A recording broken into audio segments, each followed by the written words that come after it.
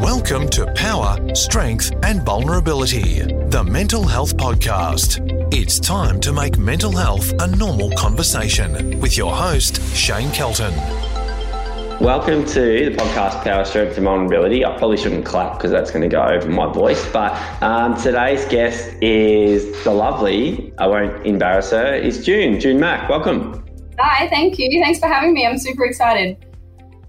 I'm super excited to have you.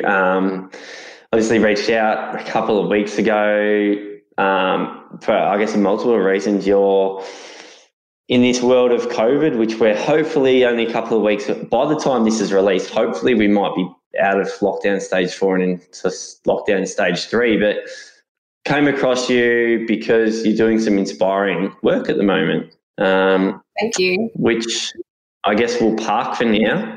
But it led to me watching a video that you did where you opened up about your mental health, and that's the first thing I want to talk about today. And I saw a video where you're very vulnerable. Yep. And you did a mental health week, which is fantastic.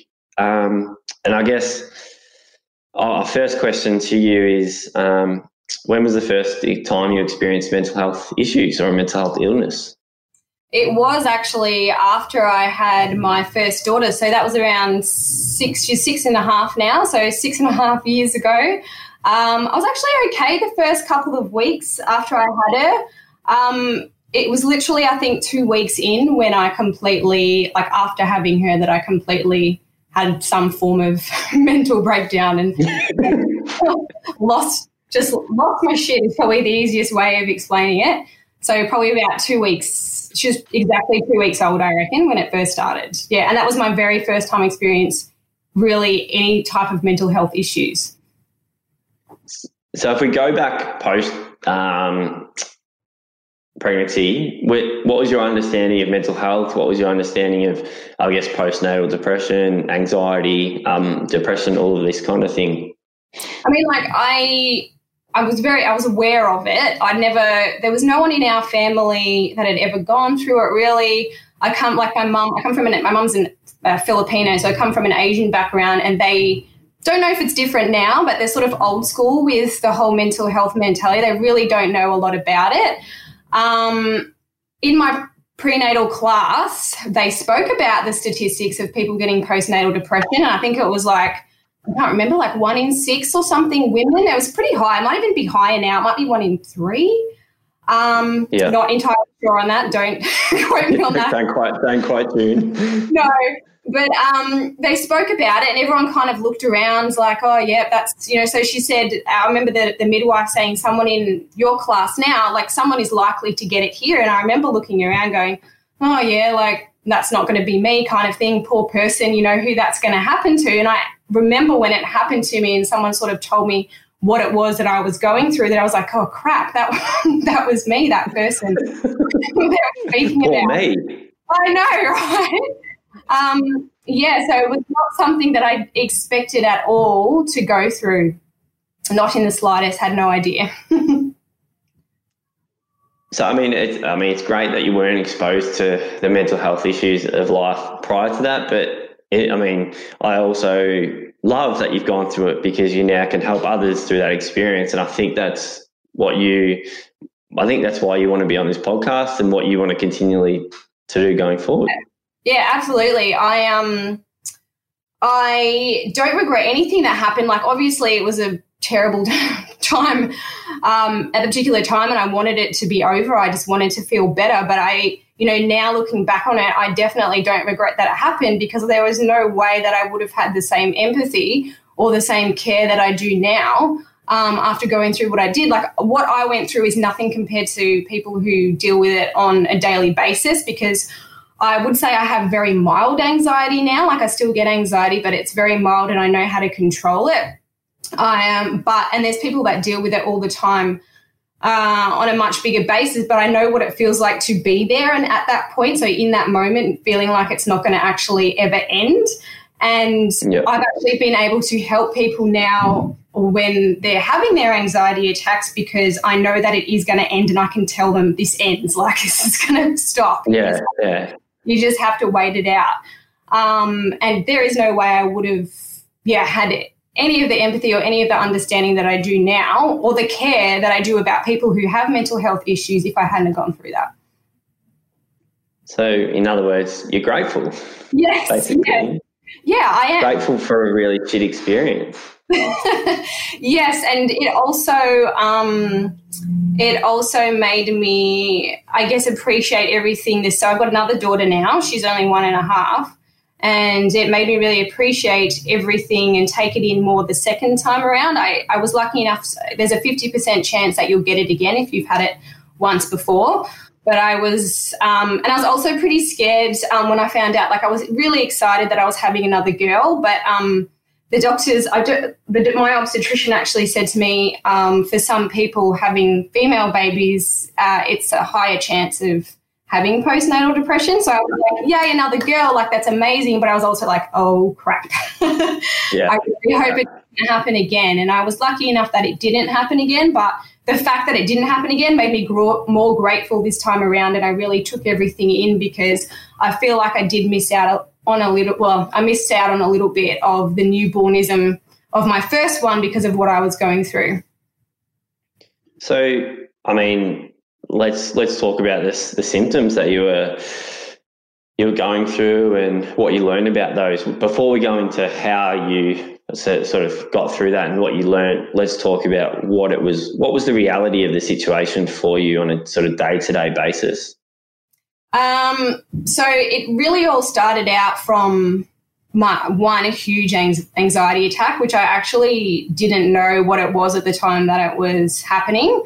I thought that it was like a physical issue because that's usually like what I've been taught. You don't feel well, like, go to the doctors. There must be something wrong physically with me, which, there is, but I didn't realize it was like a mental health issue. And I literally, like, as because I know that you've had anxiety and stuff before, you feel like you're having a heart attack, that I was dying, I couldn't breathe properly, the world was going to end. My husband, luckily he was there, but he was not equipped to deal with the situation at all.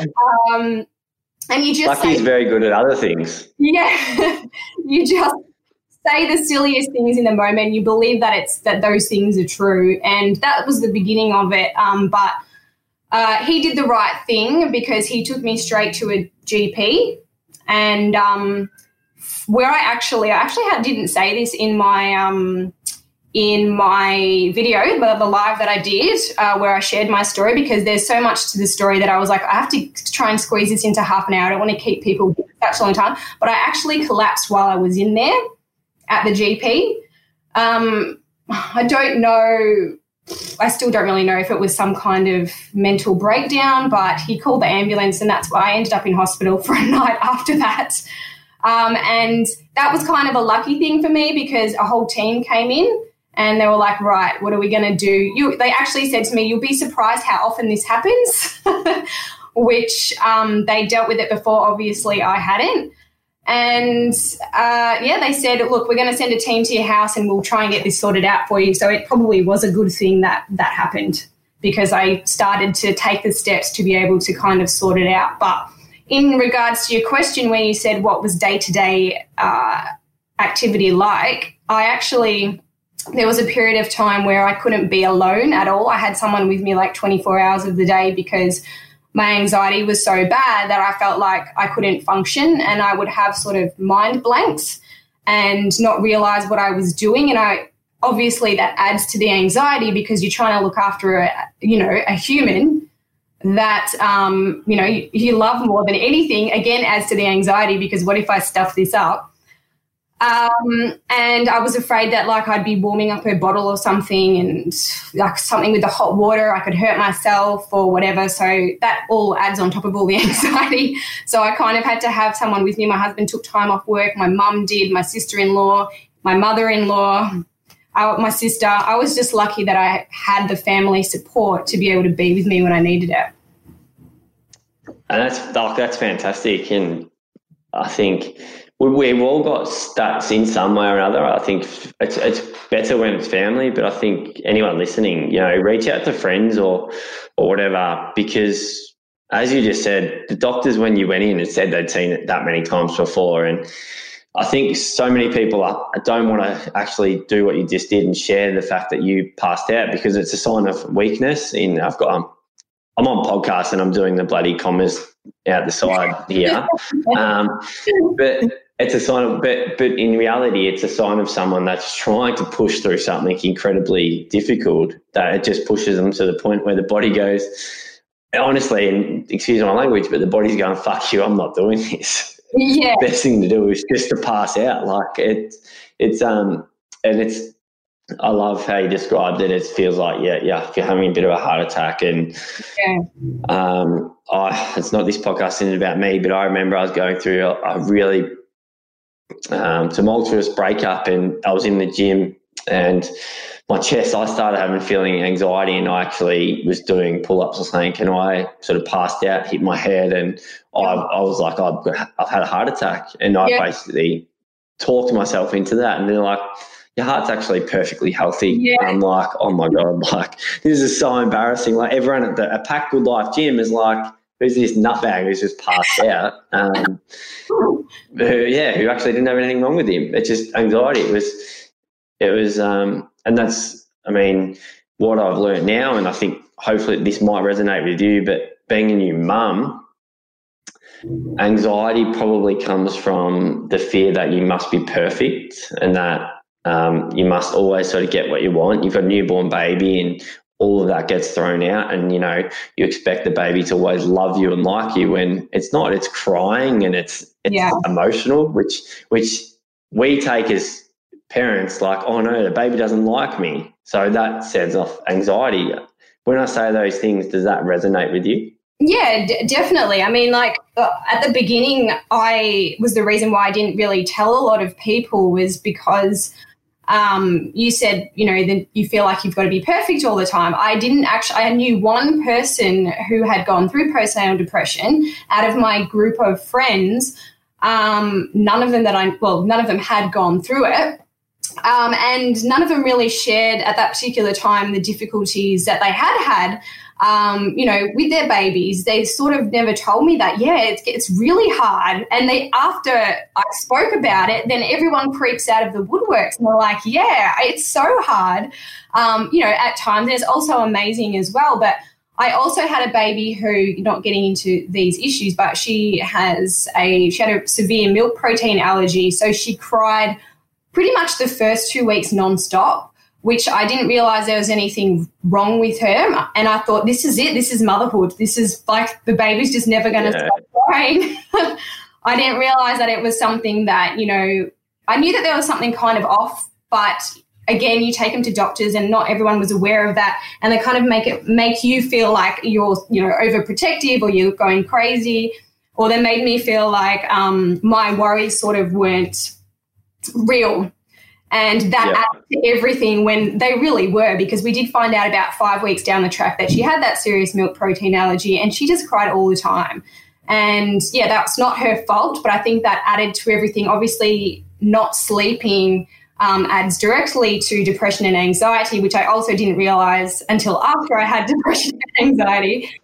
So not sleeping for the first 2 weeks probably didn't help, and that's probably where the giant anxiety attack came in, and then also the collapsing, because exactly like you said your body just goes, I can't deal with this anymore, and that's it. I was out. Yeah, I think what I've learned is that we don't pay our body enough respect through that time. Yeah. Our body is set up to protect us. Mm-hmm. And to send signals. So when that happens, we need to respect it. And so you've collapsed, then you've taken time to heal and work through things, have the support around you. I guess what does that sort of next stage, what did that next stage look like through that period? Because incredibly difficult time. And then there's also that added pressure that, someone has to be here all the time. That isn't what I want. Yeah, I didn't like that either, because I felt like I was being a burden on them, like them having to come over all the time. And like you said, you're supposed to be looking after your body, and that's a really hard thing to do when you've got a newborn that you're trying to look after as well. And there were so many things that I wasn't doing. Obviously, you can't rest. Like people say, oh, you know, like rest, but you really can't when you have a baby that's crying all the time and you have to feed all the time. And even breastfeeding takes a lot physically from you, which I didn't realize. I thought, oh, you just do it and, you know, like the milk comes out, you feed the baby like that's it. But you're supposed to eat more, drink more. I didn't know any of this and I was just eating and drinking like what I normally would. But you're supposed to consume like an extra 700 calories a day or something. And I was just losing weight. I was just getting skinnier and skinnier and everyone was looking at me going, I think I was like 46 kilos or something because the baby's taking all your food as well. So I was not looking after myself. I wasn't eating enough. I wasn't drinking because you're just worried about the baby. But look, I went to I saw a psychiatrist. I can't remember if it's a psychiatrist or a psychologist now. The one that can give you drugs. Which one's that one? Psychiatrist. Yeah, psychiatrist. I went and she was the one who was the one that said, you've got postnatal depression and anxiety. And I was like, no, I don't. I didn't think that I... No, I don't. No. I was like, wow, that can't be it. It must be something else. But, yeah, she kind of explained it to me because I hadn't had a lot of experience with it before. So it was kind of like, I was like, oh, it took me a while to come to terms with it. But then at the beginning I thought, okay, I can accept the fact that I've got anxiety, but I don't have depression. And it took me a while to realize that you're having some really not great thoughts right now. Yeah. You've got depression as well. So it's just like you just don't want to have that label, but there's really nothing wrong with it. But at the time you're just, you're like, no, that's not me, but it definitely was. Well, it's in the moment you see it as such a weakness, and but in reality, we all go through stages of anxiety and depression. Depression is simply to be stuck in the past, and anxiety is to be worried about things that are out of your control, rather than living in the present moment. So, and going from not being a mum to being a mum, that changes everything. And we spoke briefly about that offline, but and I'm not a mother, and I don't know what new technology is coming out there, but I don't think I'll ever be a mother. But that changes everything for you, and mothers would know this, but what was it like? Like your whole world had just changed. Yeah, and that's where I think there was a lot of things that contributed to it. There's so many different factors, but one of the things was the fact that I always had this really strong sense of self, like I still do now, but at the time I felt like I lost that because I was, I had a really good career at the time.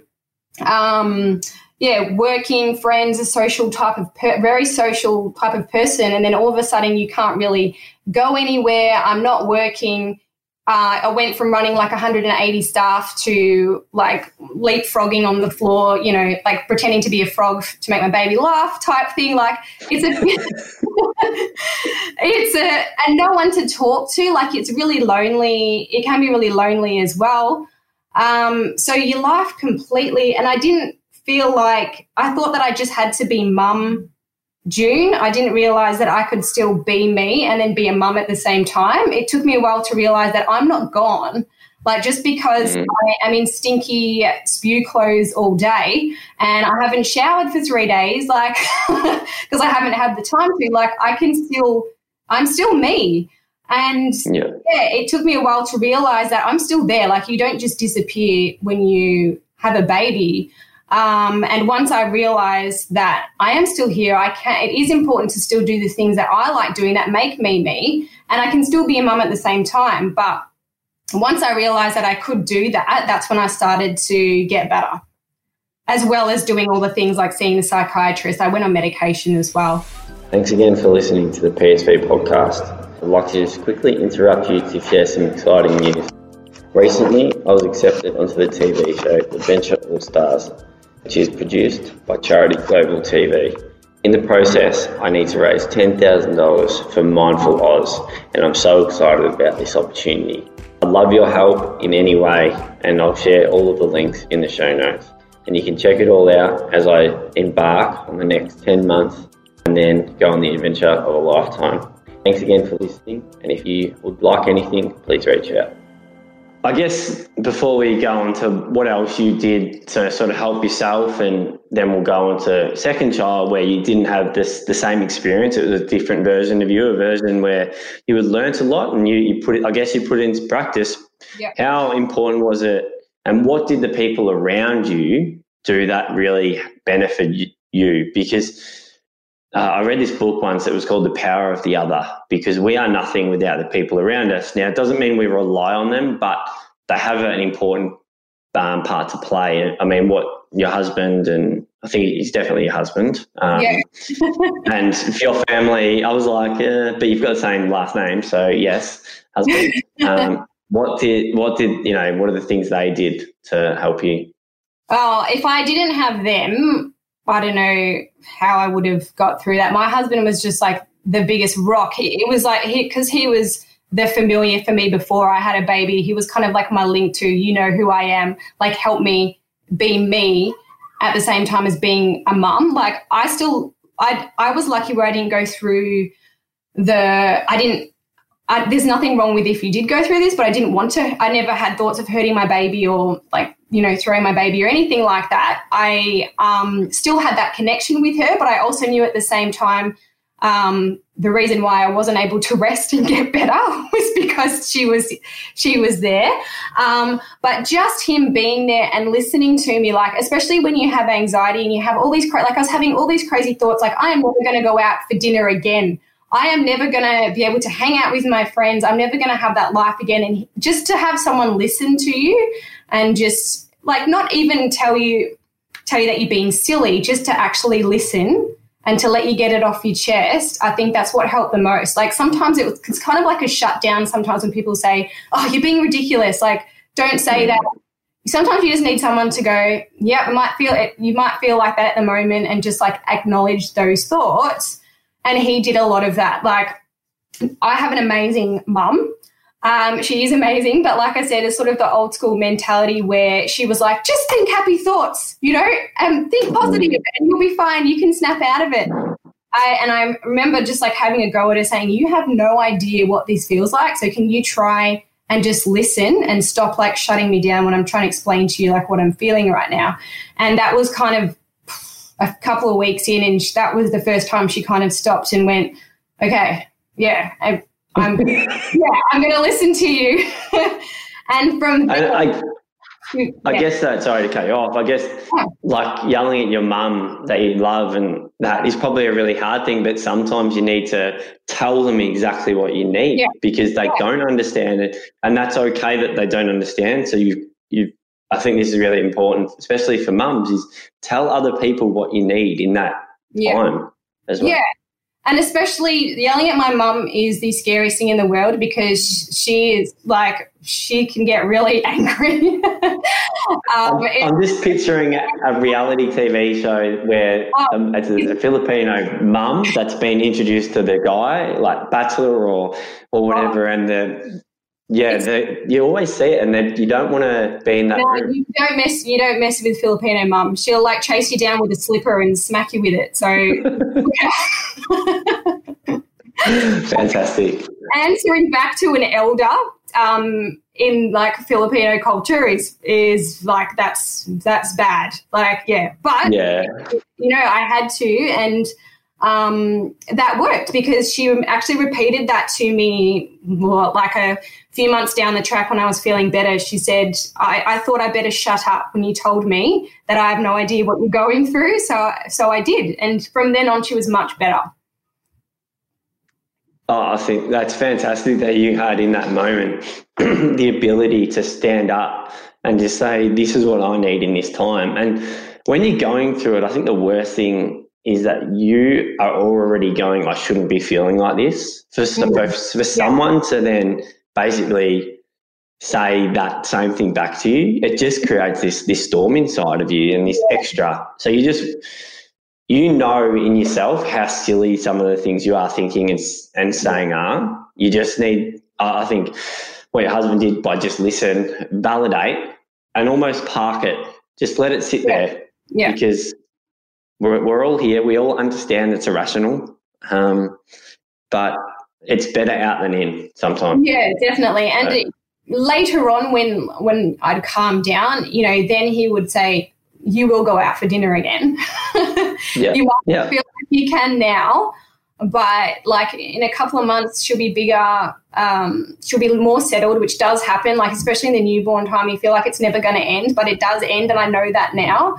And that's why I think the second time around was a lot better, because I knew that everything just happens in phases. Like newborn phases, like they cry a lot, they poop a lot, they feed a lot, and you don't get much. I mean, you get cuddles in return, but they don't really smile yet. They don't make sounds. They don't really look at you very much. So you don't get too much like a reaction back. But once that does start coming, that's when it starts to get better. They start to get more settled. They get cuter and smilier and react to you more.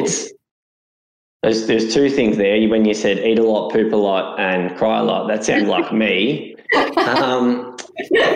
the other thing to that is I can only imagine it's a really true test of a parent's ego, because you are not getting anything in return, really. They're not really giving you anything in those early years. So you think you're going to get this full love and attention off this baby, but this baby only wants things. It doesn't give things. And that really tests a person's ego. Yeah.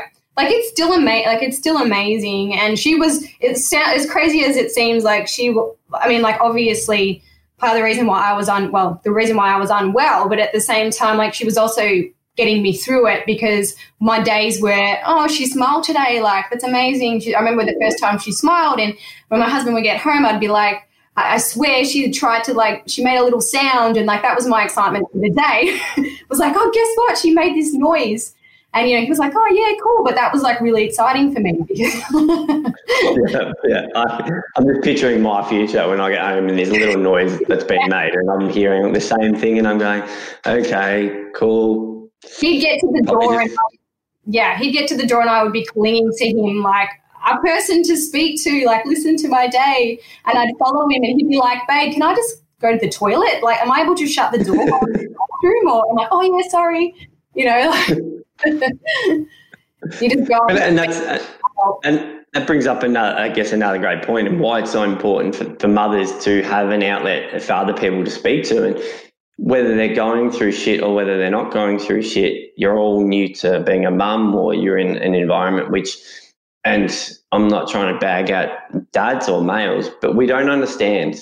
We never will, and that's not a bad thing. I think it's just the way the world is. So mums do need mums to speak to, and I think it's so important not to find a group of mums where you all just complain, but just because that's another story for another day. But find people who want to sort of work through these things, not get stuck, but also are okay to just, as we said before with your husband, park what's being said, validate it, and then at a later stage go, look, do you remember how you were saying that? Well, we're actually out for dinner now. So, so it will eventually happen again. Yeah. So, I mean, what else did you do personally? Because in the end, you're the only one that really can make the changes, and you made the changes. What did you do? I went to all my psych appointments. It was really, as you probably have had experience with, sometimes it can, especially when you've got really bad anxiety where you feel like you can't leave the house, it was really hard to get myself to go to them. But I would try not to think about it too much. I would just do it without thinking about it. And I try to get there early. If I was thinking about it too much, we're like, right, just go, because then you're there.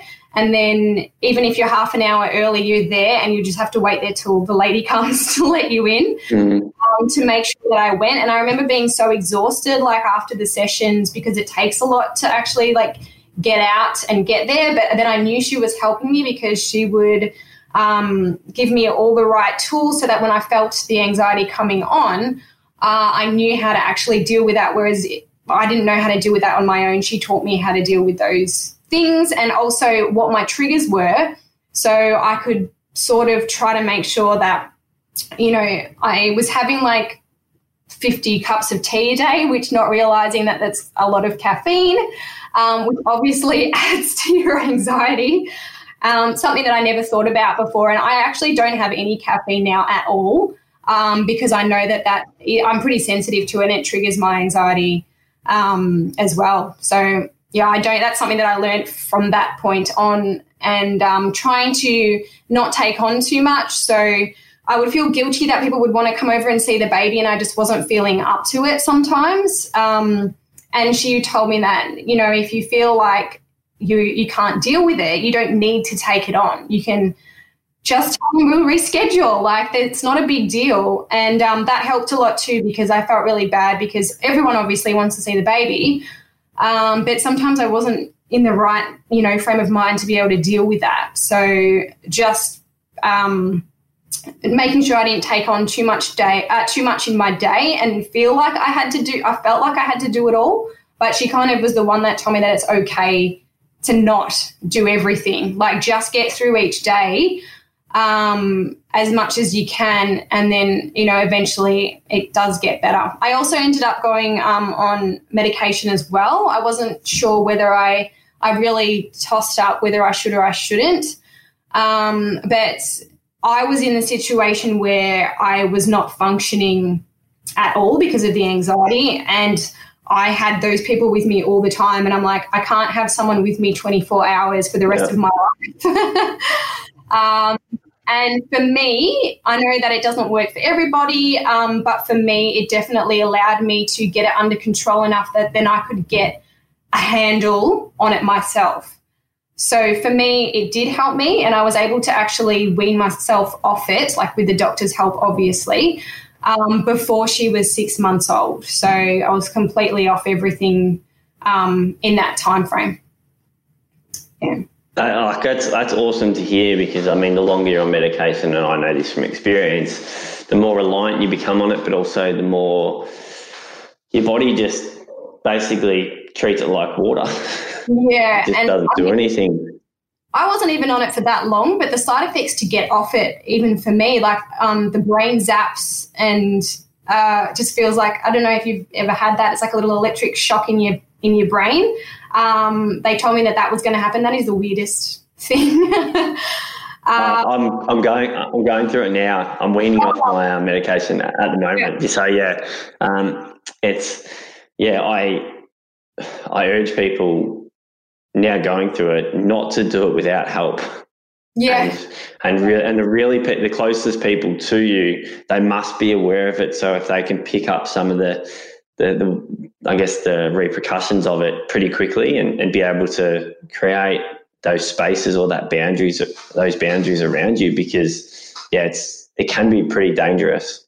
Yeah, I didn't realize that at the time, but it's well, no one does, and hopefully people can take out of this not to just go off it willy-nilly, because it's better to be safe than to go off it.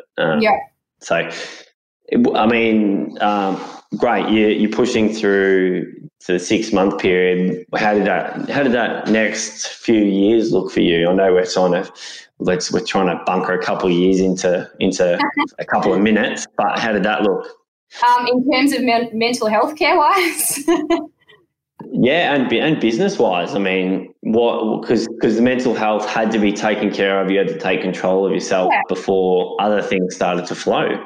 Yeah, well, I mean, like I said, I was pretty lucky that I was able to get a handle on it in a short period of time. Like, I guess 6 months isn't a super long time it does feel like that at the time, but in hindsight, it's not a super long time.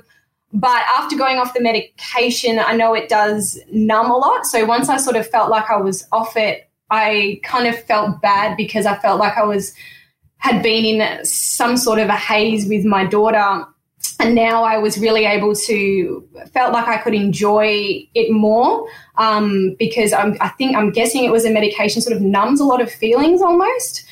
So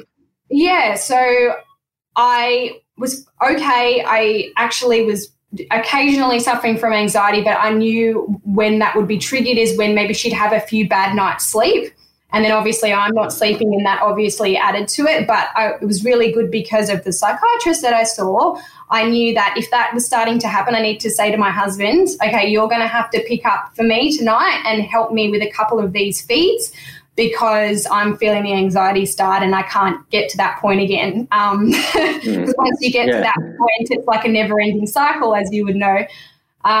So, yeah, I'm just really lucky I had a really good support of him. And even my mum sometimes she loved it anyway, but she would offer to come around and help with a couple of the nighttime wakings and things like that. So just making sure that even though I felt guilty for having to ask that, I did not want to be at that point again. So I knew I had to stop it before it came to that overwhelming anxiety stage again. So up until now, I still do that. I've got, like I said, a 1.5-year-old now, and I know that when she has a few bad nights, I kind of have to say, okay, I feel the anxiety creeping up. I need you to take over tonight because I can't get up to her. Otherwise, I'm going to be crazy cat lady. That's unbelievable that you can ask for help in times of weakness, rather than so you can find the strength within yourself to just go, I need help. Because it's okay to need help, and a mother, more than anyone, thinks that they have to do everything themselves. So I think it's so powerful, that message. And that's so true. At the beginning, I thought that I had to do everything myself, and it took somebody else to tell me that I didn't need to do everything myself for me to stop trying to do that. But business-wise, so we've had cafes. My husband's had cafes the whole time, or had been part of a family-owned business the whole time we've been together. We've been together for 17 years. And when my daughter was just before she turns 2, so my eldest daughter, he bought a cafe in Healesville, and because I was only working part-time, that was the first time I kind of really was involved in this particular business.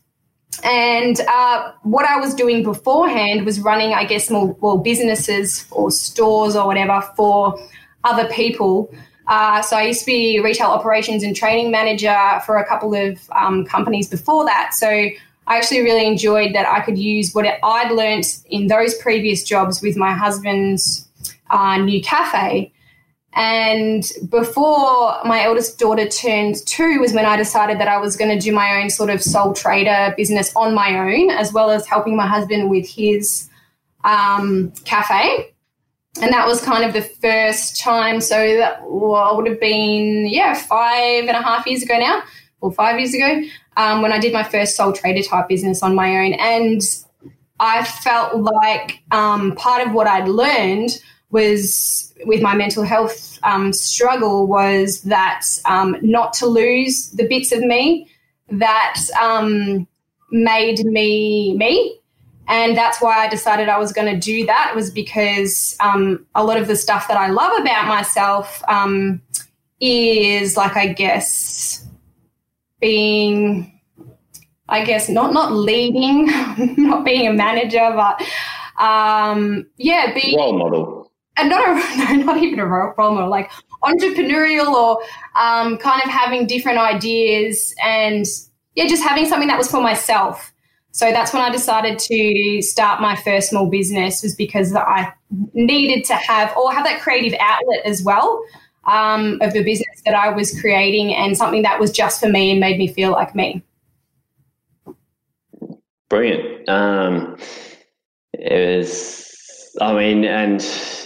So fast forward a couple of years, you come to your second birth, and we might talk about this off air, but you talked about the fact that 50% chance you'll have, it might have been on this podcast, I don't know, is you talked about the chance there was 50% likelihood that you would get postnatal depression again, but you didn't.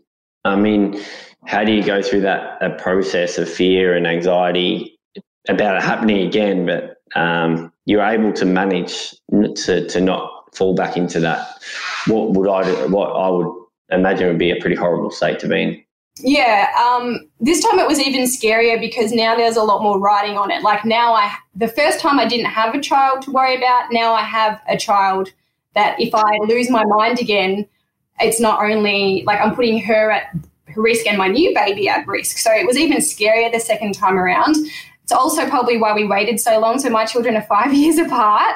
And that was a big part of the reason, was because both myself and my husband were terrified of losing me, because I almost feel like I was at a point where I almost lost myself. Like I was almost completely gone, like for a while there. And I didn't want to be at that point again. And maybe I wouldn't come back from it. That was, the fear that I had, that maybe I couldn't pull myself out of it the second time around. So I did everything the opposite that I did the first time around. I prepared myself.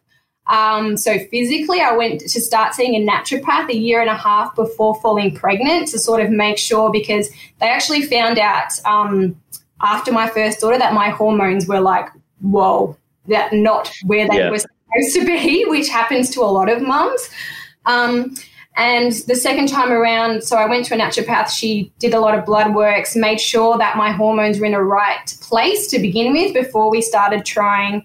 I went through an obstetrician, so I had private care this time, because another part of it was sort of the stress of it's meant to be a lot better now, but the public hospital system that I went through. So I went through a whole different avenue this time as well. And also just knowing that I still had my psychiatrist there if I needed. So if anything did happen, I knew she was there and we'd be able to sort through it. So, it basically took me 1.5 years before we even started trying to sort of make sure I was in the right state physically and mentally before we even went down that path again. Not because we didn't want to have another baby. You bring up a great point, not just with kids, but to help people around us, we need to be in the best state we can be. Thanks again for listening to the PSV podcast. If you're like me and you've been struggling through this lockdown period, or you've at times felt anxious, stressed or depressed and you're not sure what to do, one of the main things I've done is slow down in this process, and it's been so great for me to do that. And as you noticed, I just slowed down then to think about what I was going to say next. One of the tools I've been using to help myself is meditation, and I was fortunate enough to put myself in a position where I met Nick Sutherland at MindFit. Nick Sutherland at MindFit is now running online meditation classes. So if you check out mindfit.com.au, you'll find a lot more details. If anything, it's worth just giving it a shot. You've got nothing to lose. Thanks again for listening, and I hope you enjoy the rest of the podcast. For me, if I want to be a therapist, I can't be a therapist who's going home and, medicating myself on alcohol. Like, that's so counterproductive. And I mean, I know I've seen it, worked with mums that put themselves last. So to hear you go into this second pregnancy with the fact that, you put yourself first for a good amount of time to make sure that you were ready to be that rock.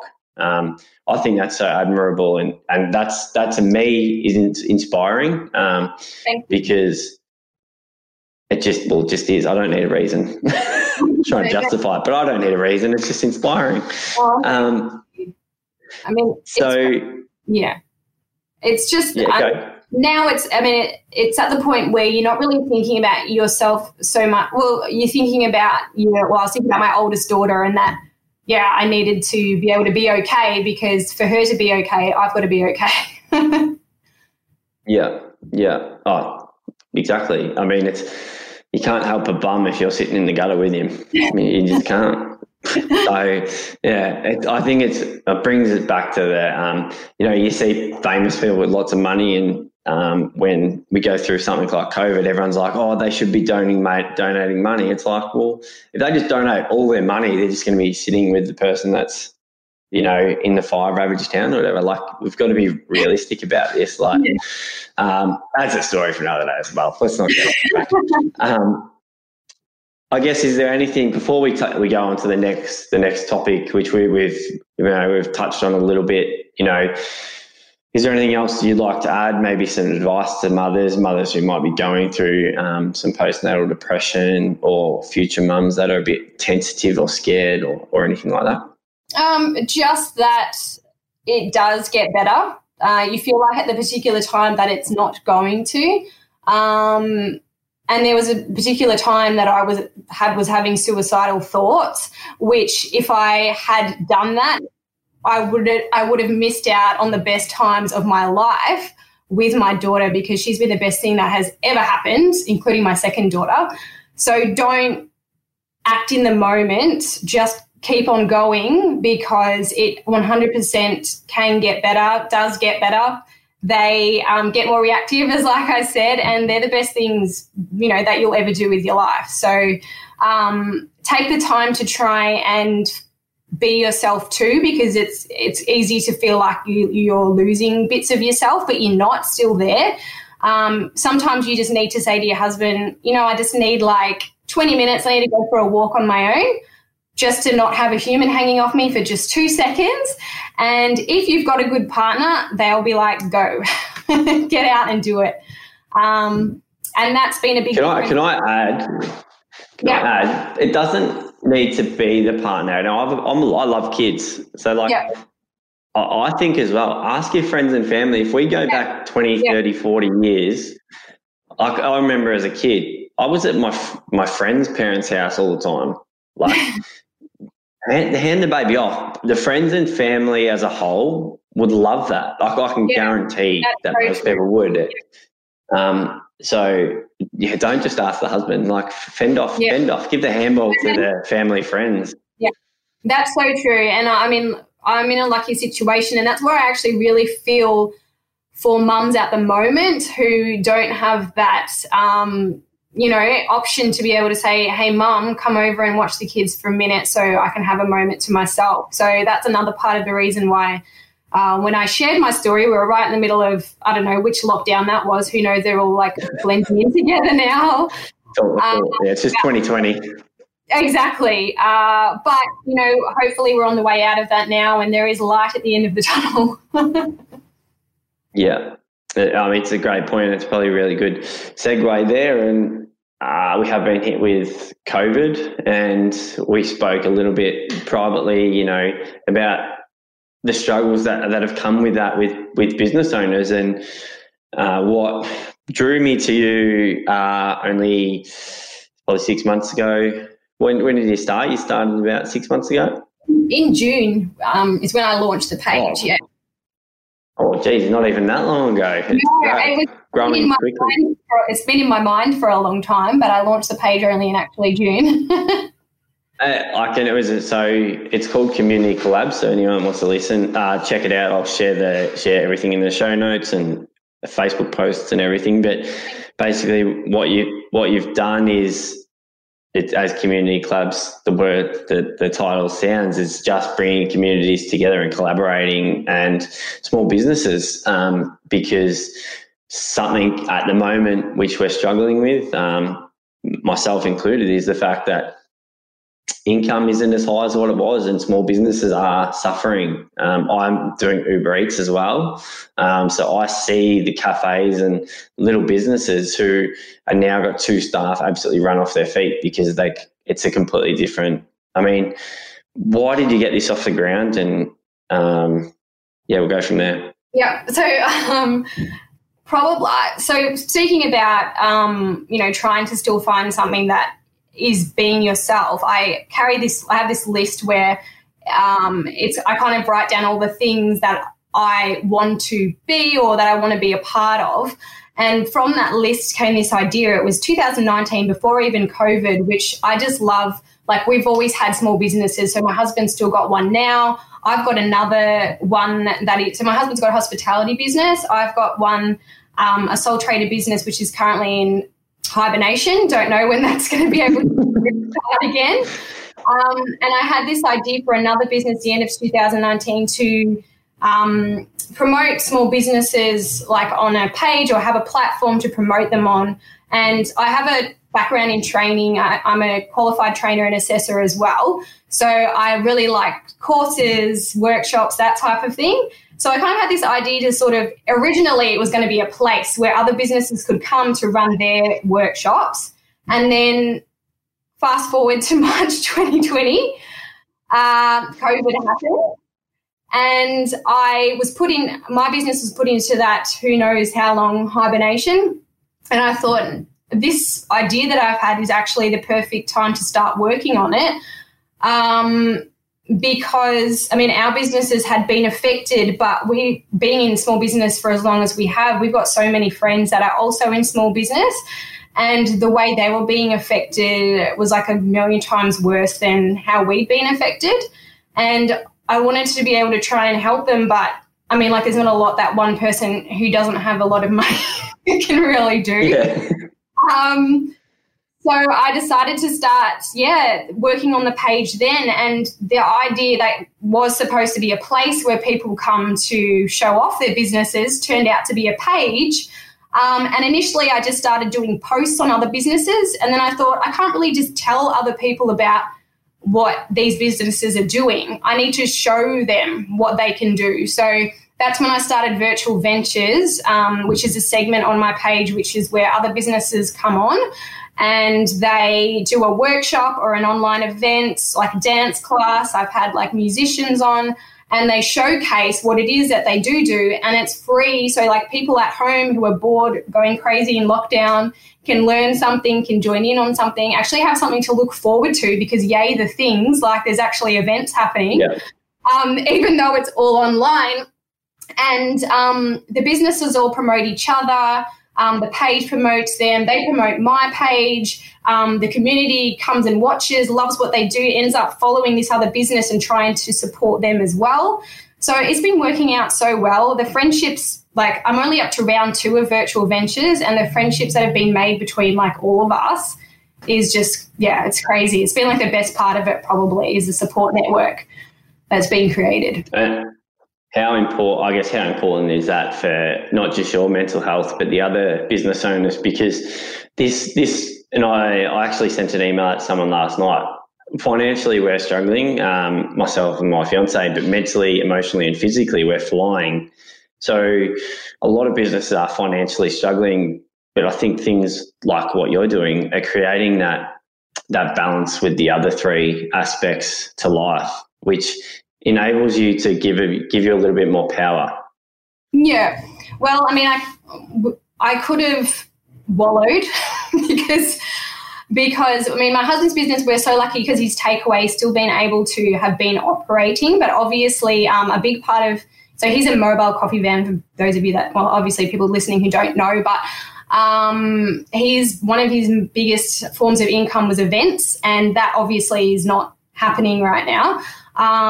But he was lucky he was able to keep operating as is, but we sort of just tried to, even though I haven't been able to run my other business at all through most of this time, I don't regret that because I've been able to build this, which has been a million times, like, been the best thing I've ever done. Like, I'm not really making a lot of money, and that wasn't the aim to begin with. I'm just doing it because I love it. Like, I just love doing it. And it's been something to, if I didn't have this, I actually don't know how I would have coped with lockdown. It's been something to look forward to every day, to keep me motivated, to keep me working. I've got something to work towards. And I think that if you're trying to help other people, like, you'll never get over it. So it's not something that I run out of fuel for. I just wanted to, like, I think about it all the time, like every day. Like, I'm actually unsure if it's unhealthy. I might have an unhealthy obsession with it, but I've just loved doing it so much.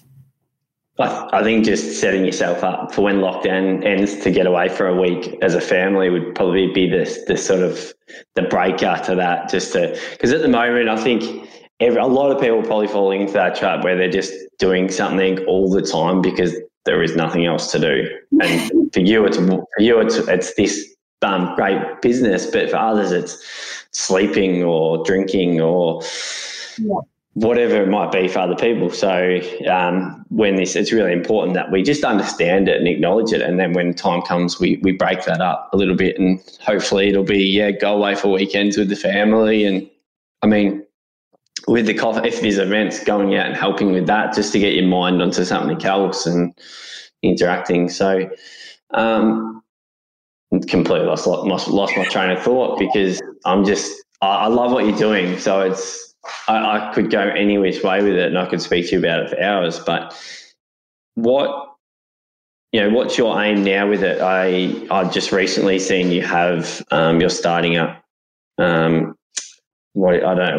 small business founder program. Is that what it's called? Yeah. So because part of my background is in running courses or like a training and assessment background, I actually had, like, after starting this page, a lot of people inboxing me or coming to me saying, okay, so I need help with this part of my small business, or can you help me with this? Or I've seen how you've done this. Can you tell me what your advice is on that? And I kind of actually thought, like, I really like giving them help, and I really like, I don't know everything, but just being like even just a couple of years ahead of someone else and then being able to help them through that is something. And to give, everyone needs, like, I've got business mentors that I go to or to ask for advice, and everyone needs that sort of hand. And I've felt really honoured that people would think, oh my, I was like, me? Coming to me and asking information about that. So I was like, I'm going to make a course for people who want to start their own small businesses. Because even though that we are going through a tough time at the moment, there have been so many amazing things that have come out of this time. And, yeah, lots of people realising that they don't want to go back to their shit job once this ends. They're realising what's really important, and they're deciding, like, you know what, things can be taken away from you in a second, so I want to go for my dreams. And that's awesome. So, yeah, I created a course called Founder. The live version starts on Thursday, but you can join in on it any time after that. So Thursday the 24th of September, but you can join in on it any time after that. And it's teaching other people sort of how to just start up their first small business. So it's a mini course. It's only 3, but they're big sessions, and a whole lot of information goes up in there too, but just helping you get off the ground really with your first small business. If that's what you want to do, go for it. I think it's amazing because being in business myself, I've seen the cost and the price of it, and that's just, honestly, it's cheap as chips to start a small business. But I also respect that when you're starting a small business, financially, it's very hard. So you're kind of meeting people halfway. I think it's so important as well that you're not just giving out free advice, because that will lead you to burnout as well. Speaking of someone with experience there, you need to charge.